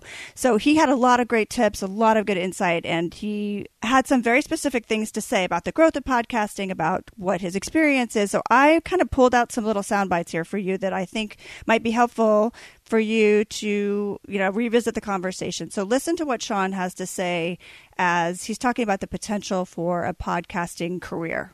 I would say I've just now found a career in podcast producing that I think I can do for an extended amount of time. For one, it's like, it's not radio, and it's not in that it's not waning, it is waxing. It is it's getting bigger. It's a growing industry. So even if this industry ends up, it's not going to, but even if it does end up failing or becoming, not profitable, it's going to take a long time for that to happen. We're at the earliest part of a wave. We are the wave that is 3 miles out from the beach, and it's just now getting ripples. It is nowhere close to so we're at the very, very beginning of this. So that is really promising to me, in that it's going to grow. And just in the last year, the amount of people that have walked through Podcast One's doors has been mind-blowing. So just to think about that, if an industry is so new, then how do you even get the experience to be in that industry? Or is everyone just, a novice kind of bumming around here? So what he really brought forth, too, was the experience in radio and having a background in that, but also the struggle of even getting a job in radio to get a job in podcasting. So listen to what he has to say about his first experience in radio. How it lies today, there are fewer and fewer jobs with radio because it's transitioning to podcasting, but all of that is still very new. So the radio world is shrinking, and it was difficult to get a way in. Like I said, I interned for probably a year and a half before there was even a part-time 10-hour-a-week position. It's pretty incredible when you think about it, right? So you kind of have to be ready to have a little bit of a struggle and to kind of know what you're doing and make out a really good plan if you want to put your hat in for being a podcast producer. It's not going to be easy. However, super cool and super exciting as a career. So going beyond that, then when you have that from radio, really what's going to help you. So listen to more of Sean elaborating a little bit more on his radio experience. Since it's so new at this time, podcasting technically has been around for 15, 20 years or so, but it's really only kind of taken off in the last 7 or 8 years or so. So a lot of people, like a lot of producers, almost all of them, I don't imagine there are any that didn't come from radio. So you pretty much are getting the gist of this, right? If you're coming in now, if you already have radio experience, fantastic, good on you. And if you don't, figure out a way to have something that mimics radio experience if you can't, get a job in radio, because radio is shrinking and podcasting is growing. So you are really getting a sense for this industry. But if you are still on board, listen, this is really cool. Sean goes through and kind of talks about his typical day, which is really neat because there is no typical day. So listen to Sean talking about a non-typical day in his world. On a typical, general day, if I'm just, throwing it out there, I have they're all weekly shows, and they're usually different, but a couple of them all release on Wednesday, a couple release on Tuesday, Jay's show releases on Thursday. Oh, staggered in terms of, okay. Right, so my workload is kind of staggered. Okay. And right now, it's very front week loaded. So I am doing a lot of my recording in the back end of the week, and then I'm doing a lot of the editing part of it in the early part of the week. But there's also a lot of other little tasks that go into it. So you see, like, there's no typical day and you have all that experience. I mean, again, it's the radio experience. It's the broadcasting experience. It's understanding how it is to frame a conversation and put it together into a recorded product. And if you can do that, then you're going to find out that you're working with people who might not necessarily know how to do that. It's different. In radio, you're working with professional broadcasters. They know what they're doing. In podcasting, if you're a podcast producer, you might be dealing with influencers. You might be dealing with cookbook authors. You might be dealing with athletes. You don't really know who's coming to your show or who needs to be produced. So listen to what Sean says about that, and specifically in terms of what his role is in working with the podcast host. And again, it's their project. It's not my project. So I'm a coach, I'm a cheerleader, but I'm not the quarterback. Yeah. So I'm teaching people how to be broadcasters too. I come from that world of audio product. So understanding how to make a conversation interesting, essentially, or how to format a conversation to make it interesting. Mm-hmm. So if you're that person and you have all these different personalities coming into your workspace and you have your job to do and you got to make them look good and you have to put together a really professional, polished product, just think about who you have to be in that space. So one of the things that Sean led with is the kind of person he is. So let's listen to him talking about really his personality. I am a very happy person, so that helps. I lead with positivity. I try to be the person that I want to, I've always been cognizant of how I'm being received, so I always want to be a healthy presence in any room. So if you're that person, there's a lot of things I think that you could end up doing from a work aspect or from a job aspect. But these are just really good tips from Sean in terms of, he is a happy person and you totally get that from being in his presence. But going forward here, he's giving you some good insights depending on where you are in your career. But especially if you're early in your career, really take a listen to some of his tips about communicating with other people and interacting with people who you might not have a particular affinity for. Listen to him talk about being likable. I was making myself easy to work with.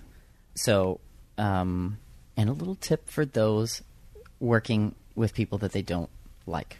I've come to realize this. And it's going to sound weird. It's going to sound a little selfish. It's going to sound a little weird. But use people for what they're good for to you. Use them for your benefit. For example, there's somebody at your work that you don't like, but you can get along at this certain topic. Cut to that topic, man. There's somebody that... Or find that topic, right? Find that little common ground and operate within there, and don't worry about the rest of it. I don't care about what your political preferences, blah, blah, blah. That will help you working with people, because work is always like your family. You can't pick them, and they're going to have their own opinions, and you're going to disagree with people for sure. And especially with creating creative projects together with people, there's creative little differences where you're going to have to secede this argument and move on. Yeah, I think that's just great. That's just great advice on any level, but especially in this industry where it's such a people-driven industry. Being likable and understanding how to get along with people and finding common ground was I think that was an awesome tip. I learned a lot from listening to him talk about that. And then think about this. This is cool. So I know plenty of people who have a communication degree, and I really don't even know what it is, which is sad because I have a lot of degrees. But it's cool to think about it if you're, trying to figure out what to study in college, or maybe, you're already in college, you're not liking what you're doing, or you're mid-career kind of just switching. I think some of the skills that he talks about from having a communication degree are really valuable. And even if you're not going to get a degree, maybe looking at some of the course offerings in the communications department might be useful depending on where you're going, whether that's podcasting, producing, or somewhere else. So listen to what he talks about in terms of the importance to him and having that communications degree. Learning how to communicate. All we did was write papers. Holy moly, did we write papers and argue, and that was extremely valuable social practice. And the things told picking that major was that businesses see communication majors as the most malleable employees, the ones that That's are most able to, hey, Sean, we need to shift some of your job responsibilities to this, this, and this, they'll get that done. Yeah, I thought that was just really fascinating. I hadn't really considered it that way. I just thought communications was more like PR. So if you are inclined to work with people in a business aspect or in any industry, if you're people oriented, having that communication skill, learning about it would probably be helpful. Even on a resume, I think I'd look at that twice if I were hiring.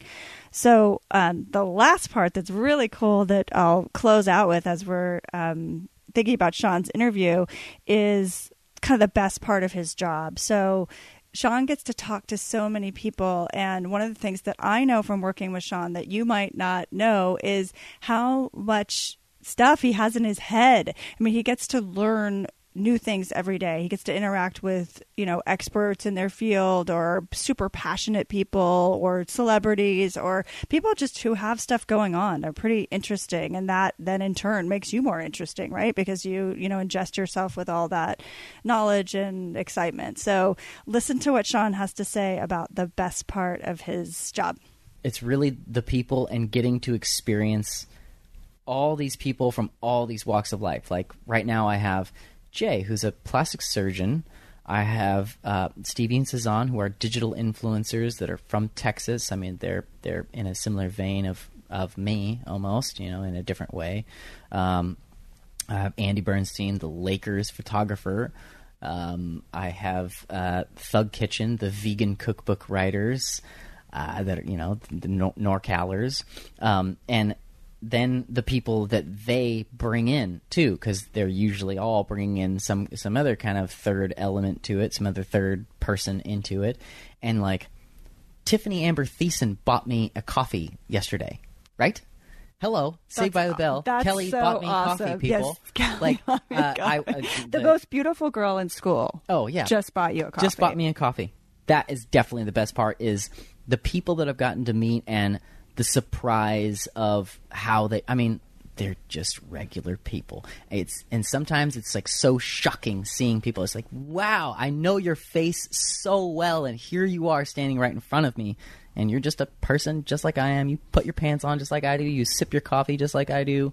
You choke on your food sometimes too. I mean, like, no, that's really the best part. Is like people are surprising, and that is the amount of different areas that I can get into and learn about is fascinating too. And then I'm doing conversations too, so I'm also getting to learn a great deal. So there you have it, the quick recap of a really exceptional interview with Sean Gosser, again, who is a podcast producer at Podcast One in Beverly Hills. I hope you enjoyed the show, and we'll see you next time.